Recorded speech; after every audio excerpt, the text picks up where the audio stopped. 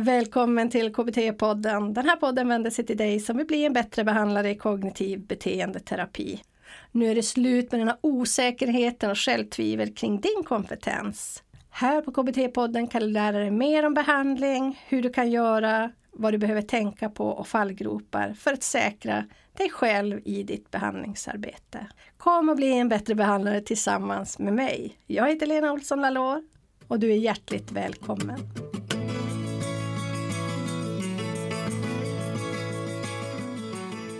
Det finns ju några definitioner också på vad man betecknar som en kris då. Och den vanligaste där, det är väl egentligen definitionerna som kommer från Kullberg. Och där brukar man prata om att en kris, det är en händelse där liksom ens tidigare erfarenheter som man har med sig i livet inte riktigt räcker till för att liksom hantera det här som har hänt då.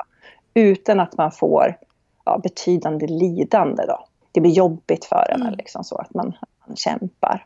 Men där finns det liksom ju ingenting som du hör då. Det finns ju ingenting i det som säger egentligen vad det är för typ av händelse. Utan mer bara att det är en händelse där, som skiljer sig åt liksom ändå från det här helt och hållet vardagliga. Som att när vi åker bil eller när vi äter mat eller man ska säga. Där man bara gör saker automatiserat. Så det är fortfarande någonting som lite är utöver det vardagliga. Och där vi inte har liksom en mall för att bara automatiskt sätta igång ett beteende för att hantera det. Utan det blir jobbigt för oss. Så ska man kunna säga då. Kan du ge några exempel? Tyvärr alla väl är med om i livet. Det är ju att vi förlorar någon närstående. Att man kan förlora en mormor eller farmor eller farfar eller morfar. Eller att det är någon som går bort liksom så. Så det skulle kunna vara en sån händelse som liksom skakar om oss och där vi kommer att tycka att det är jobbigt, vi blir ledsna. Och tittar man liksom också då på, och det kan kännas lite invaliderande också mitt när man är i en kris då, men tittar man på ordet kris också och liksom letar lite där efter, vad är det för typ av händelse som man letar efter då, så kan man ju se att om man tittar på andra språk och vad ordet kris betyder så kan man säga att på grekiska så skulle man översätta det mer med en vändpunkt. Så det är alltså någonting som är jobbigt, men det finns liksom inbyggt i begreppet att man tänker sig också att man lite kan växa av det. Det är inte så att det hindrar livet, utan det är del av livet.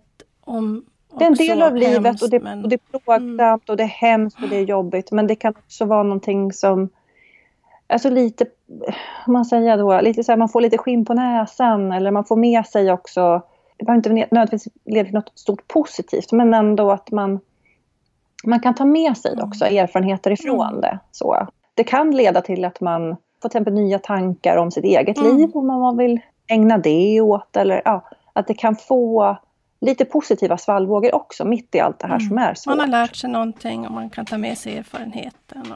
Ja, så skulle man kunna säga. Och likadant är det ju om man tittar på de här kinesiska tecknen för kris är någonting som ofta citeras väldigt mycket i den här krislitteraturen. Och jag kan inte uttala dem, så jag ska inte försöka eller här i din podd att göra det. Men om man tittar på betydelsen av dem då, så skulle man säga då att en del av tecknen där, de betyder mer som så att det är farligt eller farlighet eller så.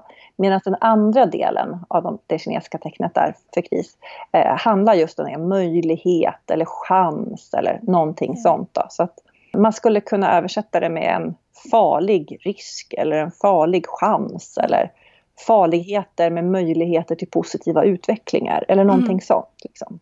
Men det skiljer sig då från ett trauma? Ja, så när det gäller trauma, där har vi ju mycket, mycket mer snäva definitioner av vad vi tänker oss är en traumatisk händelse. Och eftersom det inte finns någon så här, vad ska man kalla det då? Att vi har liksom inga tydliga beskrivningar av vad som utgör en traumatisk händelse, så brukar vi hellre prata om att det finns potentiellt traumatiska händelser som vi kan vara med om.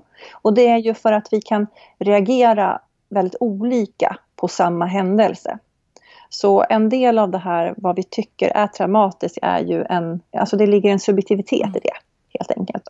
Så man har ännu inte hittat någon så här riktig, objektiv egentligen definition av vad som utgör en traumatisk händelse. Utan det är svårt att hitta en sån då. Och den vanligaste definitionen ändå som man använder sig av, det är ju den som finns då i DSM-5 då helt enkelt, som är kriterie A. som man ska uppfylla för att kunna sen så småningom då, om man uppfyller de övriga diagnoskriterierna, kunna sätta diagnosen PTSD. Det här är en sneak peek för avsnitt 120. Krispsykologi och trauma med Maria Bragersjö. Psykolog och psykoterapeut, certifierad trainer i prolonged exposure.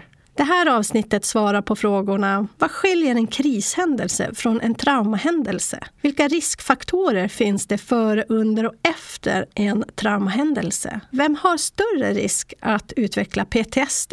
Och kan vi som behandlare utveckla sekundärt trauma? Ja, för att lyssna på hela avsnittet går du in och prenumerera på podden www.blienbattrebehandlare.se/120 eller googla på Bli en bättre behandlare så hamnar du också rätt.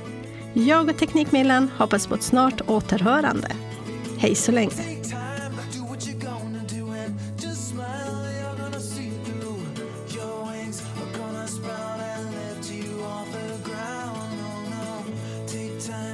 What you gonna do? Just smile. You're gonna see it through. Your wings are gonna sprout and you will learn to fly.